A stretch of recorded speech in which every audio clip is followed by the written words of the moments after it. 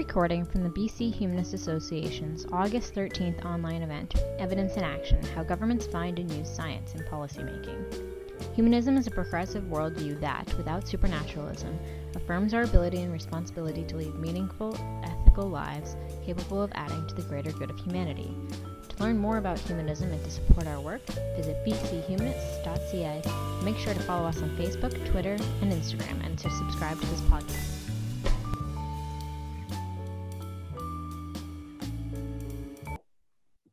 All right, so probably some more people will come in the next couple of minutes, but thanks so much everyone for joining us.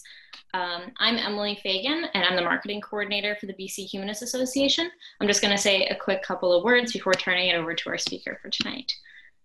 So before we begin, I want to acknowledge that I live and work on the ancestral and unceded homelands of the Songhees, Esquimalt, and WSÁNEĆ peoples, whose historical relationships with the land continue to this day.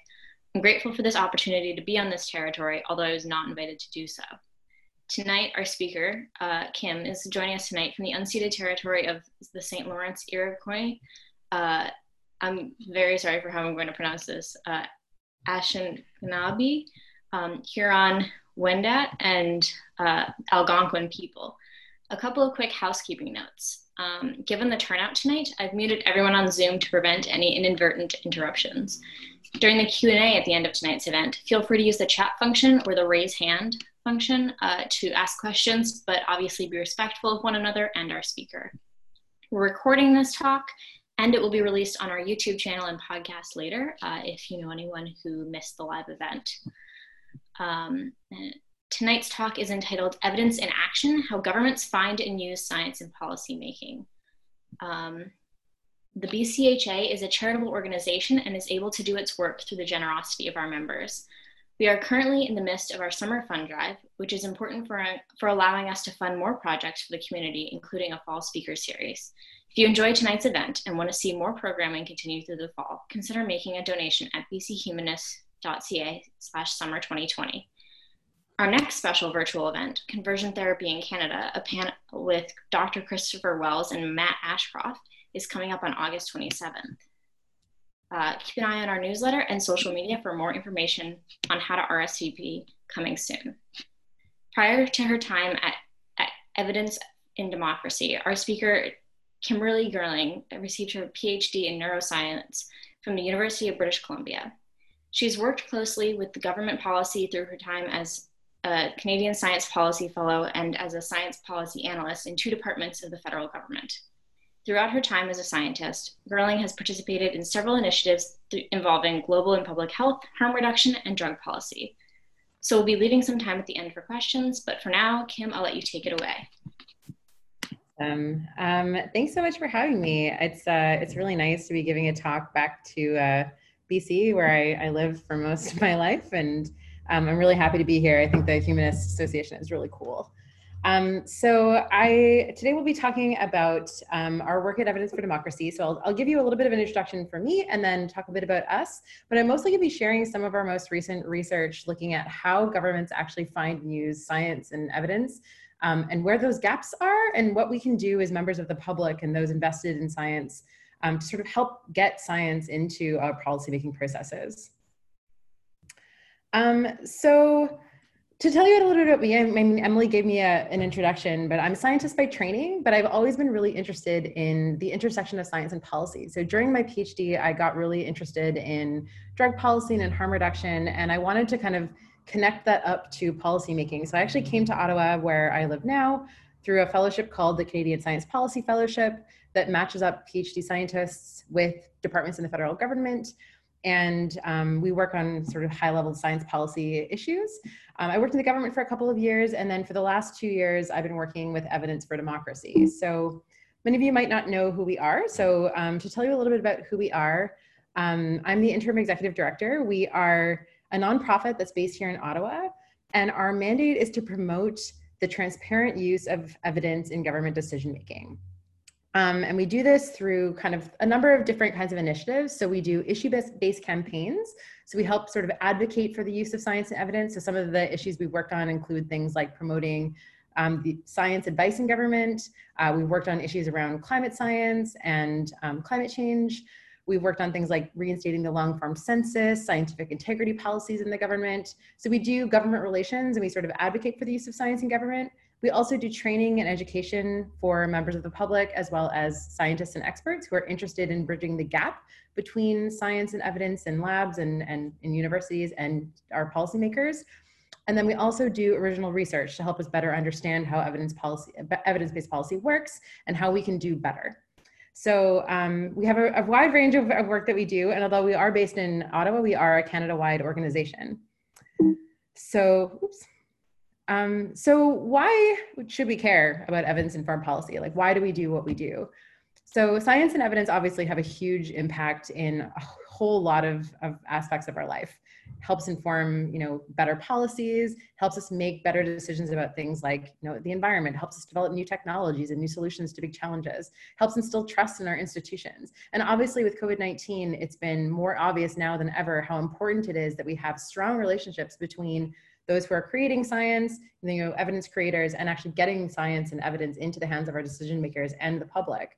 And I think when a lot of us think about science policy, we think of it as this kind of linear process, like I've outlined here, where scientists and evidence creators create science, then they feed that to decision makers through science communication or through publishing in peer-reviewed journals, and then those decision makers use that science in order to make their policies. And as long as we have strong scientists and strong publications, then we're going to have strong policy. But in reality, that's not the case. And actually, evidence-based decision making is a lot more complicated than that. So what we try and do at Evidence for Democracy is both equip our public with the tools that they need to be advocates for science, as well as our scientists with the tools they need to bring that science into the hands of decision makers. And then we also work with governments to sort of help understand where the barriers that they have might be with respect to evidence-based policy, and also help them find and use the evidence that they need. So today what I'm going to talk about is a little bit of our recent research trying to better understand what evidence-informed decision-making actually looks like at two different levels of government. So first, I'm going to talk about a study that we did last year. We published in November, looking at members of parliament based on interviews with MPs of how they actually find and use evidence and what they feel the role of science and research is in their own work. And then I'm going to switch over to some research that we actually just published about a month ago, based on the BC Public Service, looking at a survey of scientists who are actually working in the public service and understanding where the challenges that they have lie with respect to evidence-based decision-making. And then after that, I'll open it up to questions and we can talk about your experiences. And I hope throughout this, I'm going to be equipping you with the tools that you might need to sort of help advocate for science in your own lives as well. So starting with the federal side, I don't know how much you know this, but in the last couple of years, Canada's government has actually shown a real interest in evidence-informed decision-making. We've seen this through implementation of a lot of new policies and programs to support science. So there's been lots of investments in fundamental research. In 2017, we implemented a chief science advisor in the government, as well as departmental science advisors. The government now has new policies for things like scientific integrity, allowing scientists to be unmuzzled and speak about their work, something that we were actually quite involved in. We have a brand new roadmap for open science, as well as pretty explicit language in the mandate letters of a lot of the ministers around using evidence and finding evidence, which is fantastic. And it's really great to see the government, showing an interest in evidence-based decision-making. But what does that actually mean? And so what we wanted to address in this study was to actually understand how MPs actually find evidence. So what do they consider as evidence? Where are they looking when they need information? And where are the barriers to actually using that evidence in government decisions? So the report, like I mentioned, we published this work in November. I've linked it here at the bottom if you want to take a look at it. I can also share it around after the talk and pop it in the chat. It's publicly available. The report called Evidence in Action was the result of this study. And what we did is we did a series of interviews with Canadian members of parliament as well as their staff. So these were fairly in-depth interviews. They were 30 to 45 minutes, which was really fantastic to get that kind of one-on-one time with members of parliament. And we asked them questions about where they find information when they need to inform their work, what makes that information valuable to them. So what makes information more likely to be used in their decisions. We asked them about the role of science and the role of research. So what do they consider research? How important is research in their work? And then we also asked them about some of the challenges to actually getting evidence into their into their processes. And then we also asked them about solutions. So, how could we be doing better as those who have a good connection to the science and research community? And although it was a small sample, we only did 17 interviews. We had representation from multiple parties, cross-provincial representation, as well as genders, as well as MPs who worked on a large variety of portfolios. So it really wasn't just MPs who were interested in science, it was MPs across a huge diversity of portfolios. And really what we were trying to do was sort of understand where those gaps were so that we could, really cater our work to support them. So first we asked about where MPs get information. So maybe not surprisingly, we saw that there was a huge range of sources. And this is a terrible graph, but I'll walk you through a little bit of some of the core sources. But I just wanted to show you that there's really not a general process that MPs go to when they need information. There was tons and tons of different ranges.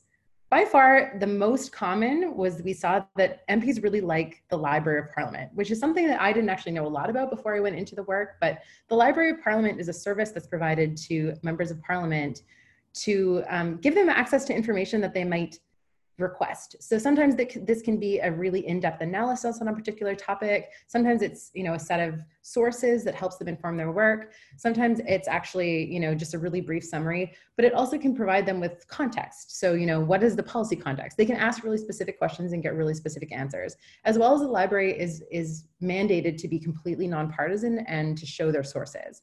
So it's maybe not surprising that MPs really preferred this.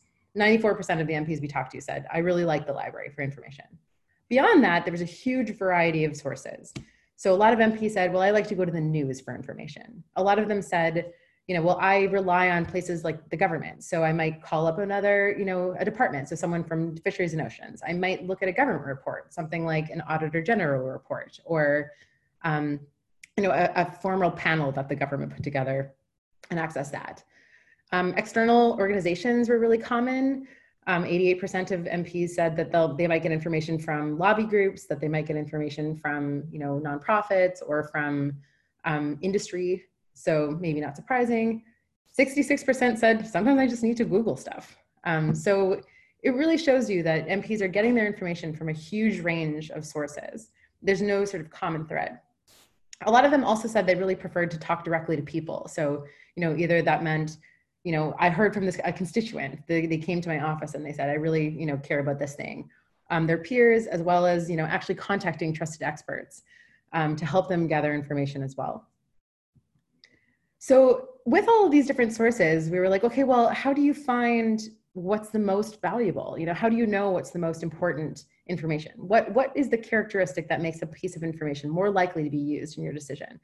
And those two most characteristics that we found were, is that information credible? And is it relevant to my work?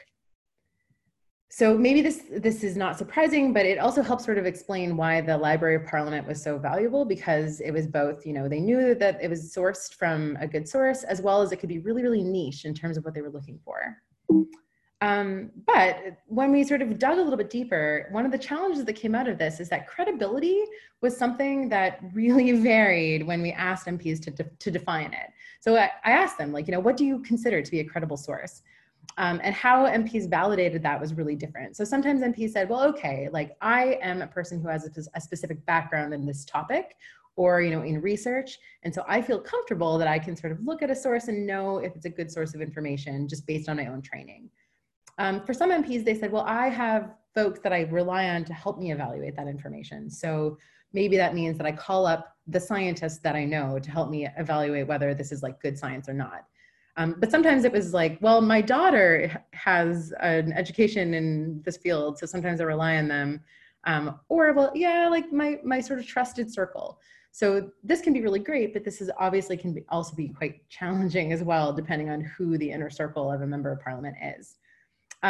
Also, we saw a lot of variability in terms of specific industries or organizations or institutions that MPs considered to be credible. So for example, some MPs said, well, I know that this is a really valid piece of information because it's coming from a university, whereas other MPs said, well, I trust this institution specifically. But then we also had MPs say, well, I would never trust that institution or that organization because I think that the work that they do is really biased. So you can see where things can sometimes sort of break down in terms of trust. So we were at this point sort of asking more about information broadly, but we wanted to know, us working specifically on science, what's the role of research and research-based evidence? And so what we found, which was good, is that MP said, well, of course I value research. Research makes my policy stronger. It helps make sure that I'm, right. When I have like really good statistics or really good evidence, I can build better arguments. And a lot of MPs told us, like, of course I want to be evidence-based because, I owe it to my constituents to be using the best available evidence, which is really great to hear. But I mean, as you can expect, we also found some challenges. So MPs, for one, didn't have a unified view of what research even meant. So for some MPs, they said, well, I think that it's research if it comes from a source that I trust. So, if it's coming from the news, I know that it's probably well-researched. Some MPs said, well, I only consider it research if it's coming from a research institution like a laboratory. It's only research if it's like hard science. A lot of MPs talked about research being in the parliamentary committees. So, well, if I have, a committee where we're working on a particular bill, we're doing a lot of research. So I would say that that's evidence-based decision-making, or the library parliament or something else. So again, we're sort of getting this real variety in terms of what members of parliament even consider to be evidence in terms of their decision-making. And the problem, so we really dug into what MPs considered to be barriers to evidence-based policies. So even though MPs said, well, of course I want to use the best available evidence, when we asked them to describe some of the challenges, a lot of them said, well, there's actually a lot of challenges that I find when I need to sort of get that evidence into my policymaking. So some of those were relating to just the challenge of the MP's job. So almost every MP we talked to said, I'm just overloaded with information. Like the amount of information that comes across my desk from, bills I need to read, to emails from my constituents, to reports that I'm working on, to stuff that like my team needs me to review. I just don't have the time to read and review everything. So how am I supposed to, figure out whether this is like good science or do a bunch of research if I don't even have the time to like read a whole report? A lot of them also said, well, I don't even know, like, I can't be an expert in everything. So how am I supposed to know if this is the best available evidence or if it's not? Relating to that, a lot of MPs said, well, I would love, of course, to talk to an expert. So we actually heard from a lot of MPs that they preferred to sort of speak directly to someone who could help them validate information. But a lot of them said, but I don't even know where to go to find them. So while some MPs said, oh, I have a really good relationship. So some MPs in constituencies that have a lot of universities or people who come from an academic background said, oh yeah, well, I know how to find those experts. Not a lot of them do. So a lot of them said, well, I don't even know, like it's in that time challenge, like policies sometimes need to be made really quickly or they need to go to the House really quickly. How do I even find that expert? So that was another challenge that came up as well. A lot of MPs said, 60% of MPs we talked to said, I sometimes don't know if a piece of information has bias or spin. So it's part of the reason that they said, well, I really like going to the Library of Parliament because I know that they're mandated to provide me with information that is totally unbiased and totally nonpartisan. Where a lot of MPs said, well, most of the information that comes across my desk is going to be spun in a way to try and influence my thinking. Because that's what, that's what it's like to be a member of Parliament. People are trying to get you to give them money. They're trying to get you to make decisions that benefit their groups. So a lot of them said, well, I don't know what to trust. Like, how am I supposed to know what to trust when a lot of the information that comes across my desk is biased?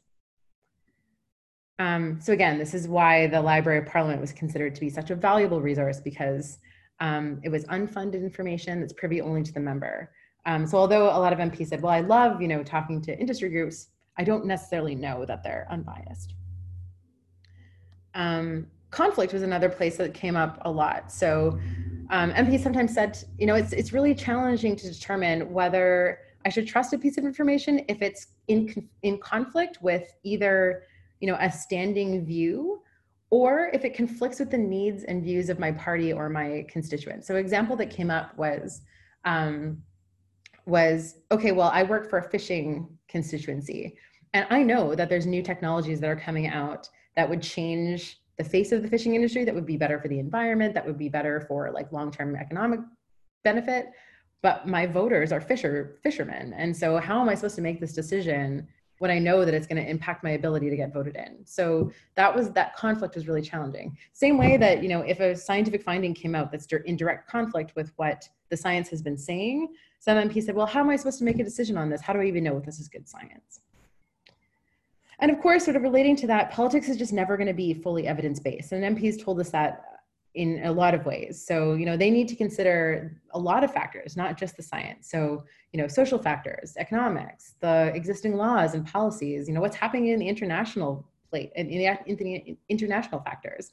So a lot of them said, well, this can get really complicated when a scientist just like brings science to the table and says, well, how am I supposed to use this in a decision? So that was another barrier that came up for sure.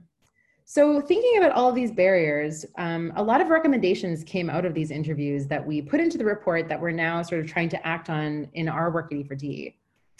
So one of them was parliamentary committees. So a lot of MPs said, well, the committee work is where bills get made. It's where we actually like really hash out the like evidence that we should be using to integrate into bills.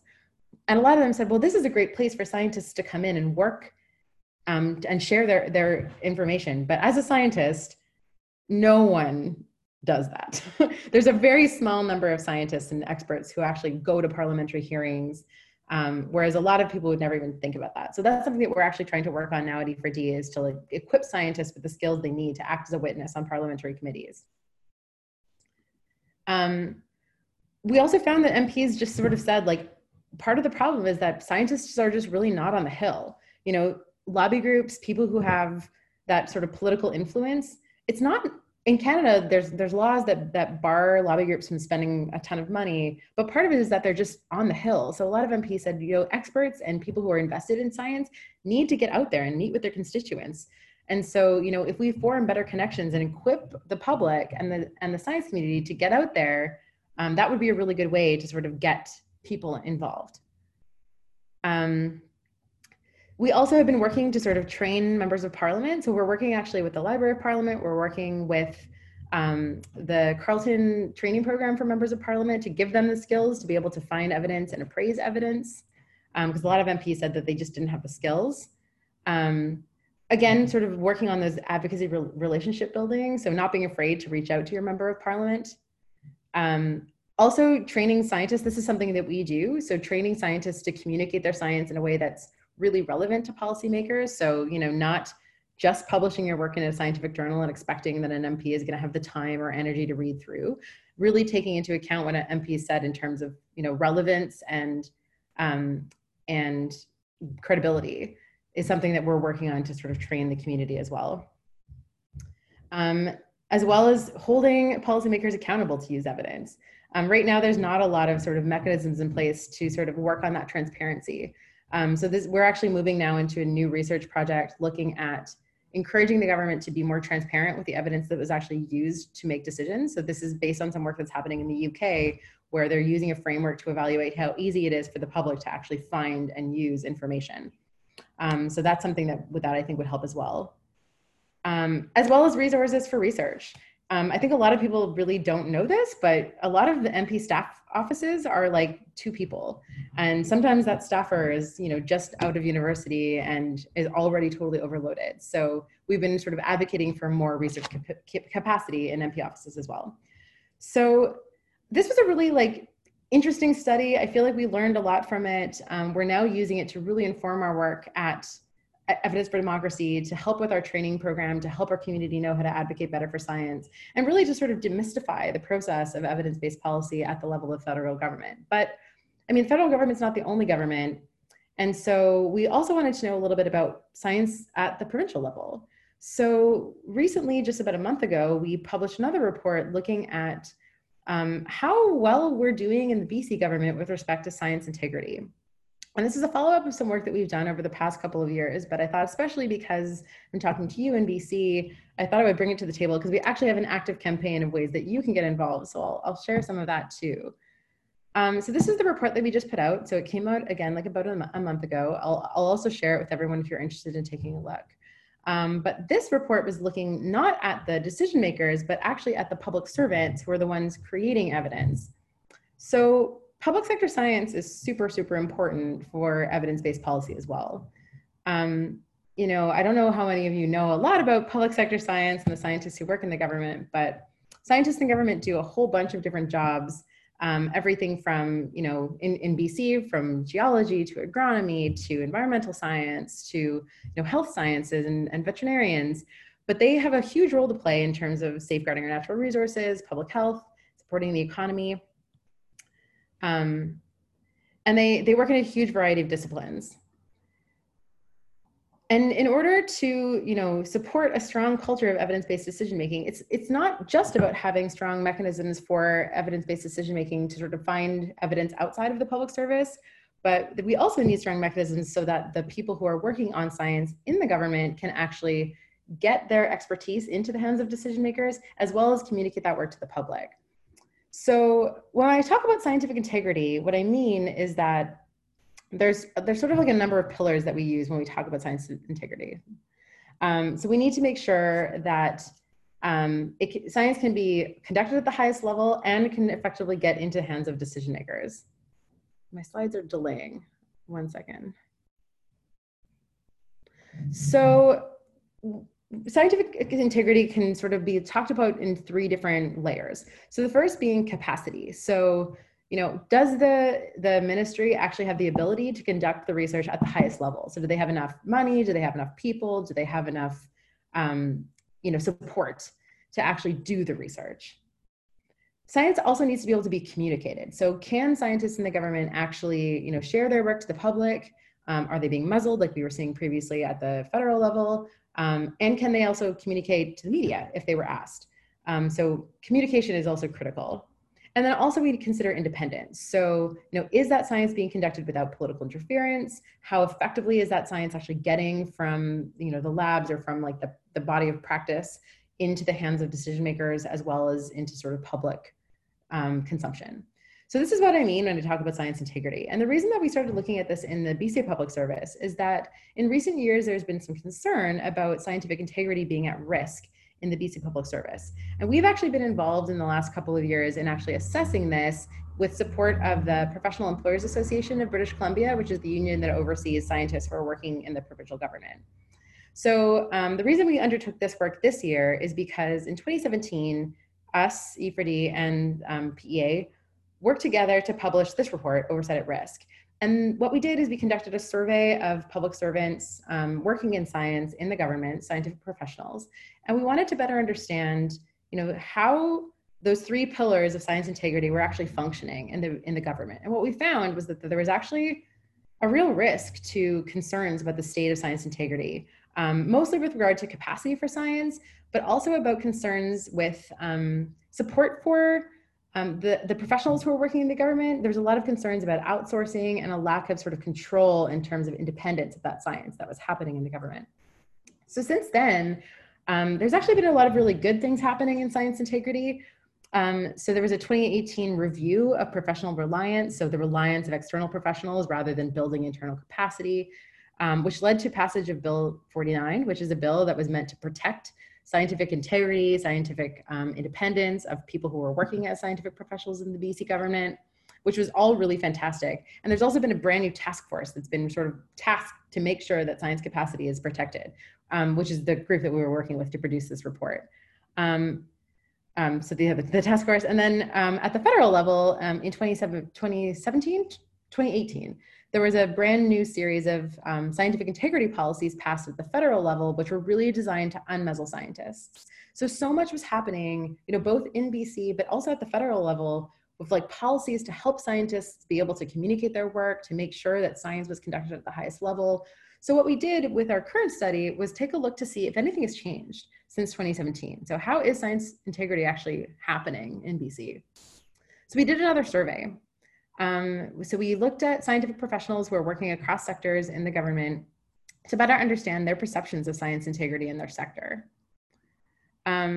So this is just a clip from the survey. It was sent out to all of the PEA members. We had 323 members respond, which was a statistically significant sample.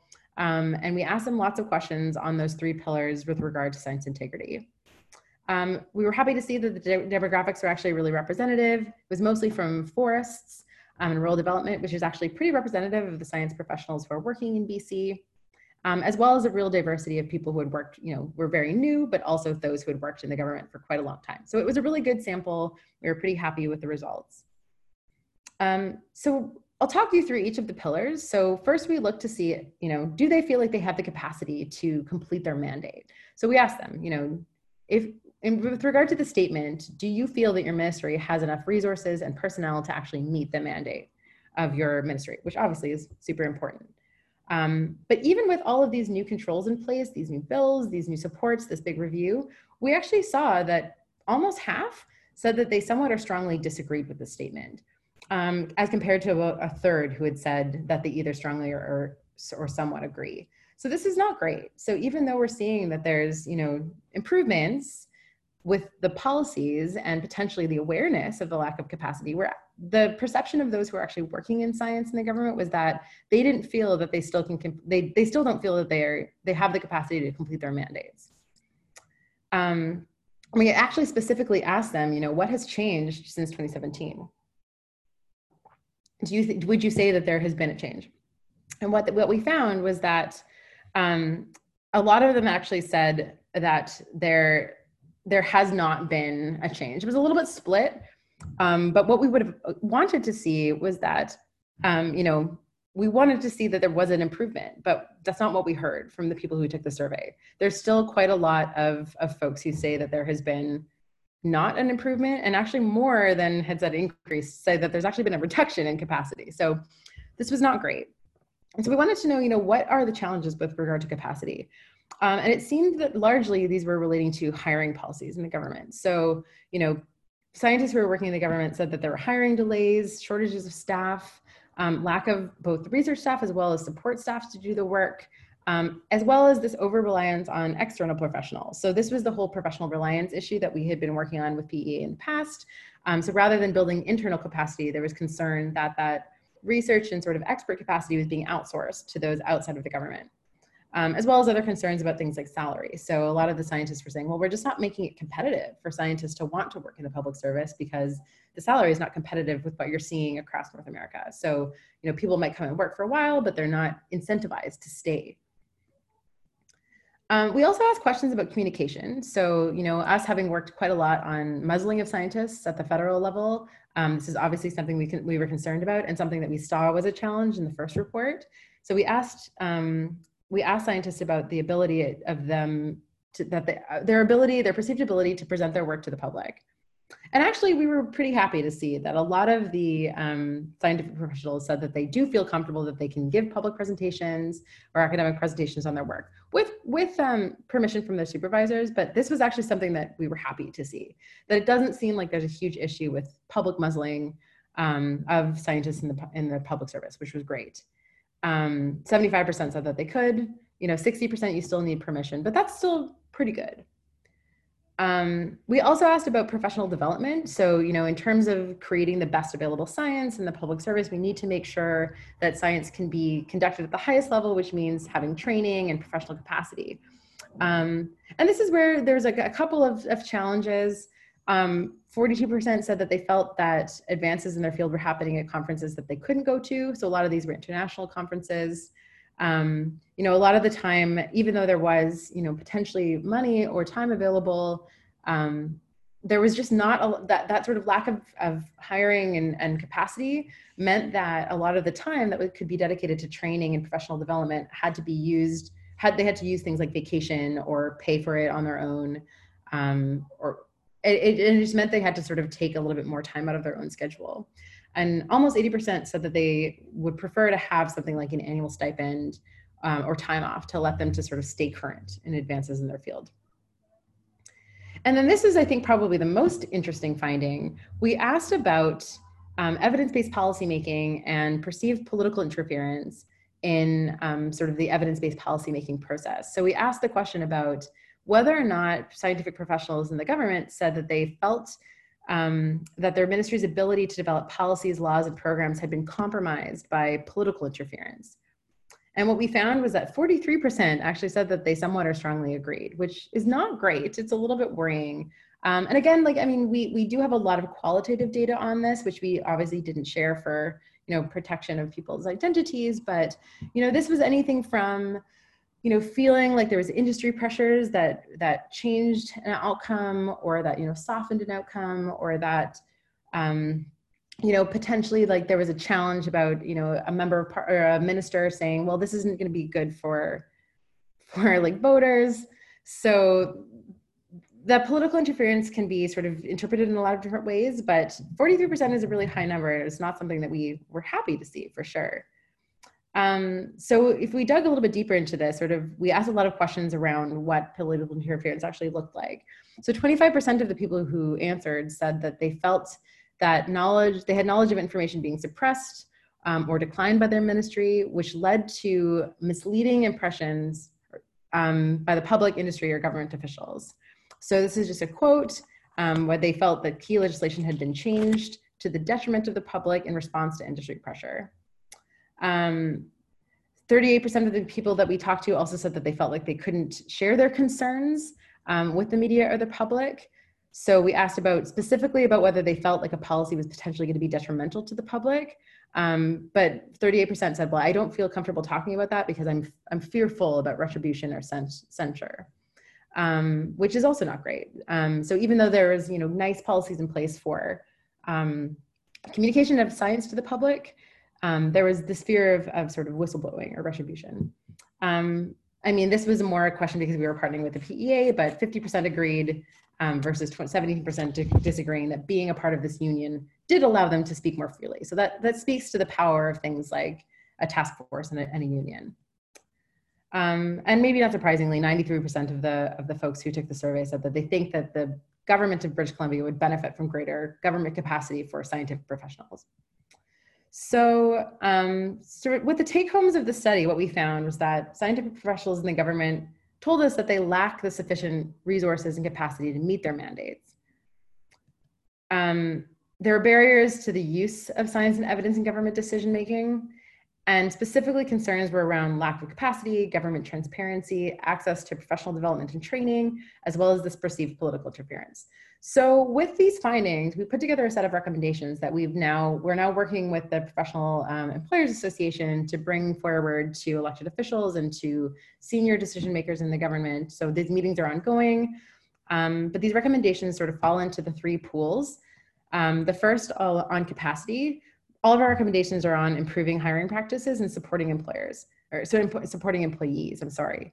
So this includes new policies to reduce vacancies, succession planning. So, when someone leaves, making sure that there's someone there to take the place. This is something that a lot of people said was a big problem. Improving competitiveness through increased salaries and benefits and training, as well as career laddering. Right now, a lot of scientists who are working in the government, there's just not a clear way for them to grow and advance. So this is something that actually is sort of in progress. I know that the task force is working on this. So making it easier for high-level professionals to want to work in the government. In terms of communication, based on the recommendations that we heard from professionals, putting in place time off and development funding to make sure that the scientists who are working in the government can actually have access to the training that they need to make science the best that it possibly can be in our public service. And I would say that this is probably the case in not just BC, but across public services all over Canada, as well as science communication policies. So like I was mentioning before, the federal government has now implemented new policies for scientific integrity, which is more, it's a wide-ranging policy. I'm happy to share them if they're of interest to anyone, but it allows scientists very clear policies with respect to talking to the media, with respect to communicating their work to the public, and how they are recognized for their work as well. So having similar policies in place in the provincial governments would be really fantastic. So that's something that we would love to work on more actively.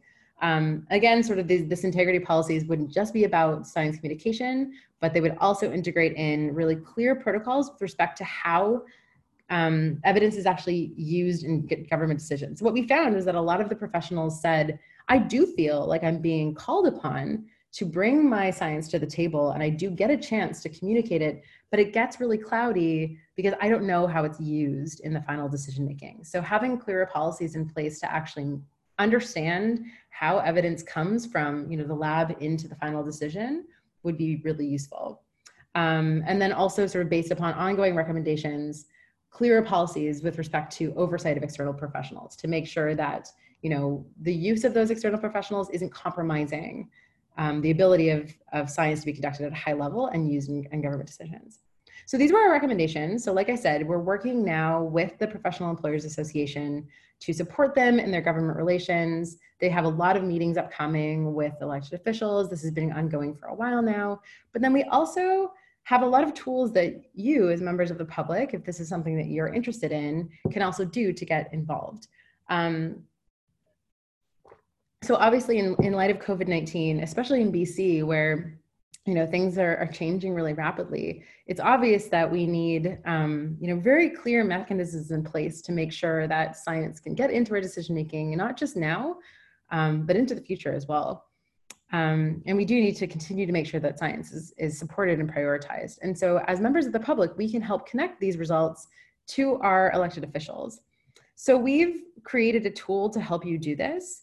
I'm actually not going to go through the demonstration because I'm not sure if it will work through here, but I'm happy to share this with you after the talk if it's of interest.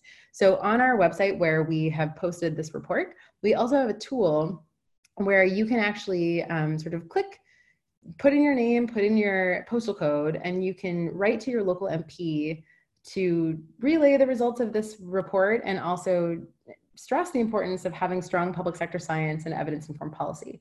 So the form actually includes a sort of pre-filled letter. If it's something that you don't feel comfortable writing yourself, we've written it for you.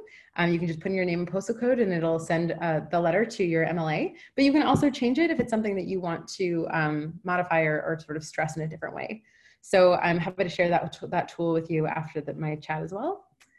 And then we also have, also on the same campaign page, there's also a series of social media graphics that you can use if you're a user of social media to share some of the results and findings, as well as some of the sort of key recommendations as well. And then more broadly, so we also, like I mentioned, we do this research, we develop campaigns, we work with government, but we also have a whole suite of training tools on our website. In our training section of the website, everything from webinars. So all of these on the left are webinars that we've done in the past little while. So we did a webinar on the findings of this report, but we also did a webinar on our election campaign, on combating misinformation, on how to submit feedback to federal budget processes, how to write briefing notes. So anything from understanding policy to understanding how to communicate to decision makers. We also have a number of downloadable toolkits. So these are all webinars, but we have tons of PDFs and resources. So this is just an example of one on how to connect with your political representatives, how to find them, how to set up a meeting. Then we also have a lot of campaigns. So for example, we've been doing a lot of work on combating misinformation recently. So this is our Truth Pledge campaign, which you can sign on to sort of committing to doing your part to reducing the spread of misinformation, which also gives you access to our toolkits and training on misinformation. And then to give you a little bit of a teaser, we have an upcoming campaign that we'll be launching in just a couple of weeks on promoting support for science advice in the government through new funding and new mandate for the Chief Science Advisor, as well as some upcoming research on misinformation. So if you're interested in learning more about how to take part, you can access all of these tools for free on our website. And we're also totally happy to help support anyone who has individual issues or things that they want to do to sort of take part in their own circles as well. So I'll leave it at that. It's a lot of information, but I'm happy to take questions, whether that's about the work that we did or sort of about E4D generally or science policy generally. I'll leave it open to you guys. All right, thank you so much, Kim. That was really great. So as you said, we have a couple of minutes for questions here. So I'll be keeping a speakers list. So just raise your hand with the little raise hand button or comment something in the chat. And I will kind of moderate whose question is next. And out of respect for everyone who is watching and wanting to ask questions, please keep your questions succinct and under a minute, after which, unfortunately, I would have to cut you off. All right, who has questions?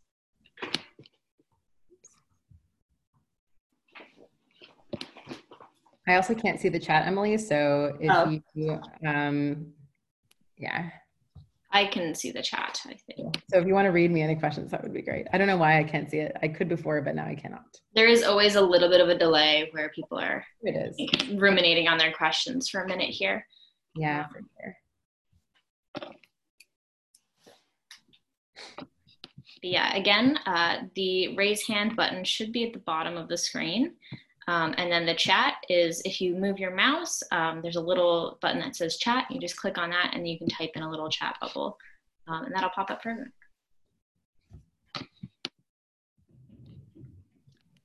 Okay.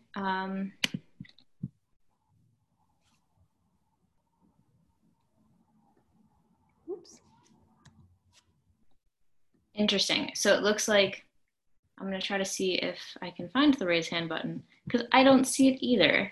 Thank you for commenting that. In the meantime, if you do have questions, just enter them in the chat for now while I work out the technical issues of the raise hand button.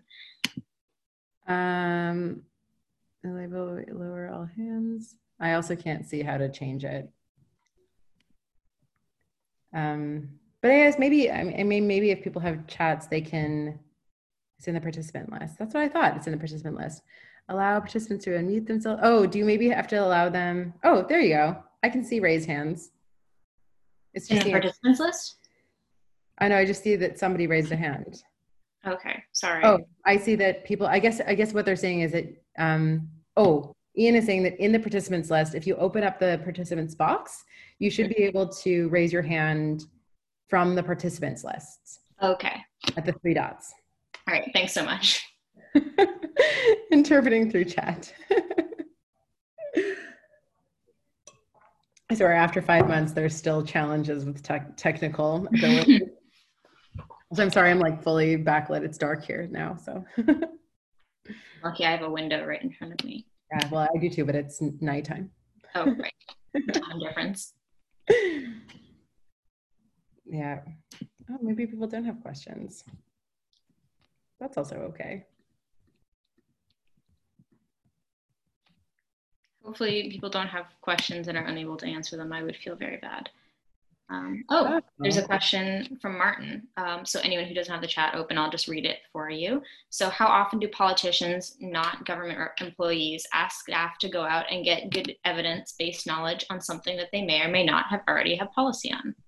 It's a good question. And I mean, I think that that is something that would really vary from person to person. So, you know, based on our talks with MPs, there were some of the MPs that we talked to who were really, really dedicated to finding, you know, science and research. So one of the MPs, I'm sort of thinking about one of them in particular, said, you know, it really matters to me that I have the best available evidence, and I'm going to task my team to go out and actually find that. And it meant that they felt pretty comfortable, you know, calling up researchers or going and meeting individuals. We had other MPs, one of the MPs said that they were working on housing issues and they felt like there was a gap in evidence relating to what they wanted to answer in their work. And they actually partnered with the university in the area to find evidence. But again, I think that this is probably more of an exception than the rule. Whereas I think that the challenge that a lot of MPs told us was that, you know, they're already receiving so much information that going out and seeking new information is a lot less sort of desirable. So this is another example of where I think that it's really important that if you're worried about lack of evidence on a particular topic, don't just assume that an elected official is going to go find that information, because their capacity is so limited that sometimes you need to like put it in front of them. Mm-hmm. Kind of going off of that question, we have another one. How has COVID affected the use of evidence in policy? Super good question, and something I've been thinking about a lot. I would say that I've been pleasantly surprised overall in Canada, that I think that Canada has made it clear from the beginning that they want to make it clear to the public that they're making their decisions based on evidence. We've seen this through, you know, some really cool steps that the government has taken. So I think that, for example, like in British Columbia, having Bonnie Henry, a public health official, someone who has expertise in the topic, being the voice of the government, so to help sort of show that these decisions are being made using the best available evidence. I mean, at the federal level, we've heard Trudeau say many, many times, you know, we're using the best available science. There's been new investments in science and research, which is fantastic. The chief science advisor has also taken some really cool steps. Her office has really stepped up to the plate. She put together an immunity task force to sort of understand serological testing across Canada, as well as assembling expert panels across Canada, and like really cool things that I think in any other time would have been like impossible to try and push for. So something that we've been working on a lot has been pushing for open science and better collaboration on science. And there's this very cool new platform that the Chief Science Advisor and the departmental science advisors in Canada put together called Can COVID, which is a Slack channel, which is like a digital tool that scientists can actually communicate on and share protocols, share research, share ideas. So it's really cool. Like, I feel like it's pushed forward protocols for evidence-based policy that have been really hard to push for in the past. That said, I mean, I worry that that won't necessarily continue once things go back to normal. But I think that it's a really good way for advocacy groups like ours and the public to say, look, we've seen you raise the voices of scientific experts and connect with the scientific community in really effective ways. Let's keep that motivation going. And I think it's also sort of helpful and horrible to have a very clear example in the States of what happens when you don't follow the advice of experts. So I think it's putting the pressure on our governments, which is good. Mm-hmm. Yeah, definitely. So I did see someone's hand go up temporarily and then it went back down again. So just to like eliminate the whole raised hand fiasco, maybe just type hand in the chat if you want to like speak your question, and then I can unmute you and also puts you on the list. So our next question is from Ellen, and she asks, as a constituent who believes in participatory democracy, I contact my political representatives regularly. I would also like to give them scientific information to back up my communication. Am I correct in thinking that they would benefit from my sending them links to scientific sources? Absolutely. So one of the things we heard from MPs is that they want people to connect with them when they need to use science. So a lot of them said, except for one, which was a weird exception, all of them said, I want more people like bringing science to me because it's hard for me to like sort of get through that. But another thing that they said was, I really like knowing the sources of information. So I think that it's really important to actually show where information is coming from. So it's one thing, which is fantastic, to be reaching out to your political representatives. And I think it's something that more of us need to do. And remember that our political elected officials are there to represent us and listen to us. But I also think that it's important that when you're bringing things to the table, definitely send them links to scientific sources. A lot of MPs said, I didn't even know about this until it came across my desk and someone brought it to the table. And it's also important not only because you're bringing them information that they might, really benefit from, you're showing it where it came from, but you're also, creating an ongoing relationship. And if you're bringing them stuff that they trust, that relationship is really important. So yes, I definitely would say that sending them links. But I would also sort of preface that by saying, if you can summarize that in a way, so for example, like showing them the link, a lot of MPs said, I'll follow that link, but also like summarizing it into a point form of saying like, hey, this is what I'm sending you, this is why you should care about it, is also important to make sure that it doesn't just get passed off. And we have a lot of tools on that, sort of communicating to policymakers if you're interested in learning more. All right, our next question is, how do you feel the government's ability to adequately refute misguided science notions among the public? Oh, that's a hard question and something that we think about a lot. I think that I've been happy to see there have been some initiatives coming out of the government. I'm speaking at the federal level because I'm in Ottawa and that's really where we work a lot of the time, but there have been some initiatives coming out that show that the government cares about trying to help people better understand this information. So for example, Heritage Canada got a bunch of money last year to fund initiatives that are trying to build digital citizenship. So this was really coming from concerns around democracy and misinformation, sort of fake news impacting democratic processes. But since COVID, there was actually a new call of government funding to try and support groups that are helping to combat misinformation. So it's good to see that there's been some investments, but I don't know that there have been a lot of like very clear steps that the government has taken to sort of combat misinformation. However, I do think that at the provincial levels and municipal levels, I've seen governments do really cool stuff. So Ottawa Provincial Health has been super awesome. And so I know that Bonnie Henry has also done super great like comms to the public to sort of help myth bust around COVID-19, for example. But the problem is really in trust, right? So one of the challenges that we encounter, so we've been doing a lot of work around misinformation and development of tools for our community on how to recognize and respond to misinformation. But a lot of the problems around misinformation, especially now, are that people feel that they don't trust the government. And so if it's the government who's saying, hey, no, this is actually not good information, then that can be problematic. But I do think that there could be more. Like, I think that our elected officials need to like take an action in like promoting the best available science. And it's great to see people like Bonnie Henry and like our Theresa Tam and our experts who are really taking an active role in providing tools. I also was having a conversation with someone just today, actually, about how this has been such a great example for those of us who work in science policy and science communication to really get scientists involved in showing the public that, science is an iterative process. So just because, science at the beginning of the pandemic said, oh, we probably don't need masks, or the virus is transmitted this way. Now we know different things. At first, we got a lot of feedback from our community saying, well, how am I supposed to trust these sources? Or how am I supposed to trust scientists if they're telling me one thing and then telling me a different thing later? But it's a really good opportunity for the science community to get involved and to take action saying, just because something was right here doesn't mean that it's going to be right here, because science is iterative, because it's always about updating our information, which is a really important part of fighting back against misinformation. Mm-hmm. Yeah, absolutely. So Ellen asks, vaccine education will be an important priority for the government next, right? I hope so. I hope so. I've been sort of talking to the science policy community about what our predictions are with regard to vaccine hesitancy, because I'm sure many of you are aware, we've been seeing troubling trends in increasing vaccine hesitancy, even in very urban centers of Canada. I think it was just like last February that Toronto had just like 30%, almost 30% of polled people said that they were hesitant about vaccines, which is really problematic. But I wonder now if COVID-19 is going to spark some conversation that might actually decrease that, but it's hard to say.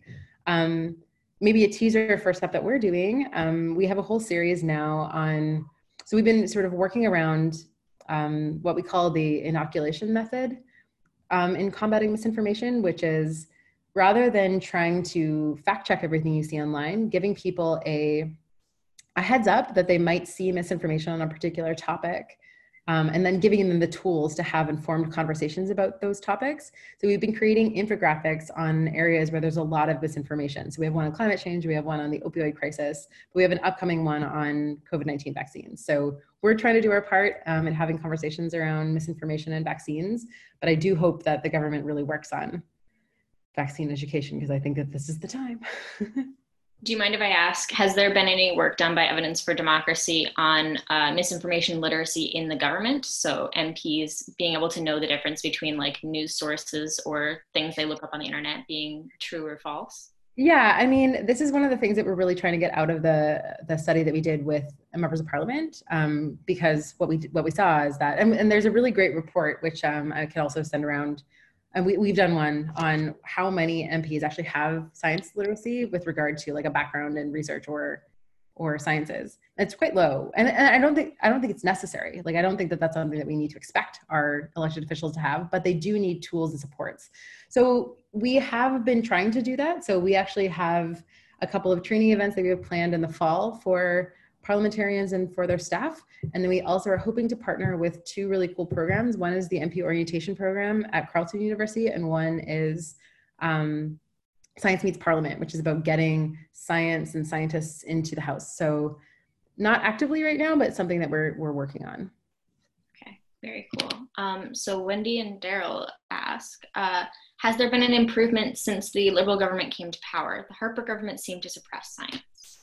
For sure. So a bit of a story of how E4D came to be was that our executive director, so I'm actually the research and policy director, but our actual executive director, who I'm filling in for this year, founded the organization because of the anti-science movement during the Harper days. So it started off as a protest led by scientists in the science community that actually formed the organization, because scientists in the science community were so riled up and so frustrated by the Harper government that they really needed a place to put that. And that's how E4D actually came into existence.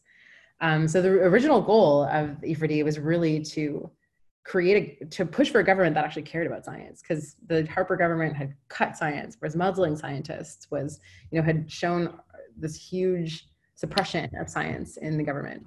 And since then, honestly, so much has changed. And I can say this both as someone worked at E4D and someone who has worked in the government in science policy. So some of the examples that we've seen, I mean, the Trudeau government actually ran on a platform of unmuzzling scientists, which was so great.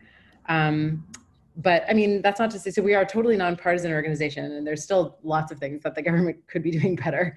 But there have been huge investments in fundamental research. The scientific integrity policies in the government were the policies that were meant to unmuzzle scientists. So now there's actual policy in place to make sure that scientists can speak about their work and aren't suppressed. There's a new chief science advisor her role is to promote science, to provide evidence to the prime minister and to the minister who oversees science. At the very beginning of the Trudeau government, there was actually a whole minister of science, which no longer exists, which is kind of problematic.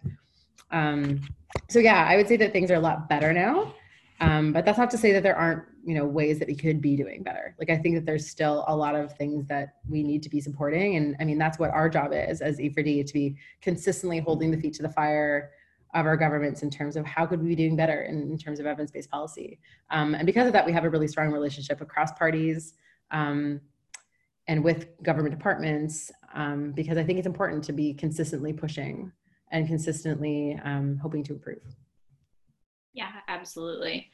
So Susan asks, if your MP/MLA is terrific and several steps ahead of you, how does one get to add to their force when communicating with other representatives or staff from a non-partisan position? I'm just going to read this question again. Hold on. Yeah, that's a good question. I mean, it's awesome if you have a great MLA. I mean, there's a couple of different ways that sort of I can think about. I mean, part of it, like, there's ways you can get potentially, like, involved with your MLA and like do some volunteering and like ask them how to sort of get more involved in like public advocacy. Sometimes using other tools rather than like specifically meeting with elected representatives to spread a word further. So for example, like using an op-ed or highlighting some of the work that your MP has been doing within your communities is really awesome. You can also sort of reach out to your constituency office and say like, hey, I think that the work you're doing is really amazing. How can I support the work that you're doing? Are there ways that I can volunteer? Are there resources? In terms of like, working from sorry, hold on, I'm just looking, other representatives have from a non-partisan position. Yeah, you can also like, I mean, there's lots of different ways that you can advocate too by like communicating with folks who are like working in the government. I think a lot of people think that your only means of advocacy and working on political issues is by going directly to, your member of parliament. But one of the things that we highlight in our report is that there's so many moving parts with regard to how policy actually works that sometimes it's about finding the pain point. So I do a workshop through E4D on how to do effective advocacy, which I can probably link to some resources if you're interested. But it's not just about, going to your MP. Sometimes it's about finding who has the power to actually make the change that you're trying to see. So an example that I can think about that we worked on at E4D was we were working on an issue relating to cuts to climate science in Canada. And we originally went to the Minister of Science, but the Minister of Science said, actually, no, this is a Minister of Environment issue. So they shuffled us over to Minister of Environment. And the Minister of Environment said, actually, no, this is an issue within the executive branch of government. And it took a lot of digging and sort of finding out where that pain point was. And once we had that, we could have effective conversations with the right person. So, it's awesome that you have someone on board and you can use that to your ability or to your power to say like, look, we have support from this really powerful person. So sometimes it's just about finding where that pain point is and really use those connections to your advantage, which is what we did in that case. Like we found that the Prime Minister's office, so Gerald Bletz was actually really in support of this work, say with a couple of MPs. So we were able to show like, look, these powerful people are invested in this. Like, why aren't you? Yeah. And then a follow-up question to that asked by Ola is, what if your MP/MLA does not think science matters? What can you do? Yeah, this happens all the time. So sometimes it's not that they don't think that science matters. Sometimes it's that, a particular issue is really challenging. So what I would recommend is So find out about who they are. So, what issues do they care about? What is their position? Why is it that they're suppressing science? So if we look back at Harper, the major issue about science suppression was because, the environmental scientists were saying, we can't be investing in the oil fields, but that wasn't really economically beneficial. And so that was a real problem. And that was where a disconnect was. So sometimes it's about learning why there's a challenge and where that barrier is, and communicating your needs in a way that appeals to that decision maker. So, understanding what they're trying to achieve and trying to fit your asks into the context of something that they're going to care about. So that can be a really effective way. Sometimes it's about, finding out what might be threatening to them, which it sounds wrong when I say it that way. But so for example, saying, hey, look, like this is a really powerful body of voters, these scientists who all really care about this thing, and like you aren't showing support for this thing. And so if you don't show support for this scientific evidence, you might lose this body of voters. That can be really powerful as well. So actually framing it in the context of like, if you don't care about this, this is what could happen. Sometimes you're just not going to get them to care about a particular issue. So I always consider that this is like the inside approach. So if you're trying to bring something to the table, going to the inside scoop to say like, hey, you should care about the science issue. I'm going to give you a chance to think about it and maybe take an action before I make this a big stink in the public, can be really powerful. But sometimes you're just not going to get feedback. So another thing that you can do is be more public about it and be like, hey, look, my MLA isn't caring about the science, and like this is a big deal. Get more people behind you. And then once you have more people behind you, you can use that power to say, look at all these people who are behind you who are going to potentially not vote for you. That can be really powerful. So I think it's also important to remember that like this kind of advocacy can take time, and don't be discouraged if you don't get support for things that you're pushing with regard to science. And sometimes it takes years, and sometimes you need to enlist the support of people who are like working in the space like us. But yeah, so I would say start on their level, try and get on their level, try and communicate in a way that they care about. And if they don't care, then you can try other approaches. Mm-hmm. I think that's a really important way of going about it. What would you say is the best way of communicating with a constituency office? Because I know a lot of the time, if you send a letter that is written as a group form letter, maybe it won't always reach most effectively. Yeah. Don't be afraid to use multiple forums. I always feel like I did at first feel really silly. Like if I was trying to get in touch with an elected official, being like, okay, I'm going to send a letter, I'm going to send an email, and then I'm going to phone to follow up a couple of days later. It feels insane, but you have to remember that a lot of the time these offices just get so much information. And it's been multiple times that I've sent. So even thinking about the invitations that I had sent to MPs to participate in the interviews, I sent a letter, an actual physical letter. Then I sent an email. And then 2 days later, I phoned and said, hey, I just want to let you know I sent you a letter. I was wondering if you received it. And sometimes they were like, oh yeah, for sure. I'll follow up with me later. And then don't be afraid to phone again. Because most of the time it's because it just completely didn't happen. So if you're trying to set up a meeting, that's what I would recommend. I would say phone is probably the best way, because you're most likely to reach a human being, and they can sort of direct you into what's happening. And sometimes it's you sent an email at the wrong time. So paying attention to stuff is the House, if it's an MP, or even the provincial governments, are they in session? Is there something big happening that might mean that things sort of fall off the radar? But phoning the office can be a really good tool to be like, hey, what would be a good time that I could sort of chat about this? Is there time for me to set up a meeting? Where can I find information? Yeah. Mm-hmm. Yeah, absolutely. So I think we have time for 1 or 2 more questions. We don't have any new questions right now in the chat. I'll give it another minute or 2 because I know it takes some time to type them out. But yeah, is there anything else you felt it was important to mention today, Kim? Kind of on the topic of all of this? I think that this is a really important time for us to be emphasizing how important evidence-based decision-making is. And we have been fighting this fight for a long time, but I think it's so obvious now how important it is that we support science and that we have governments that care about science and can find it and use it effectively.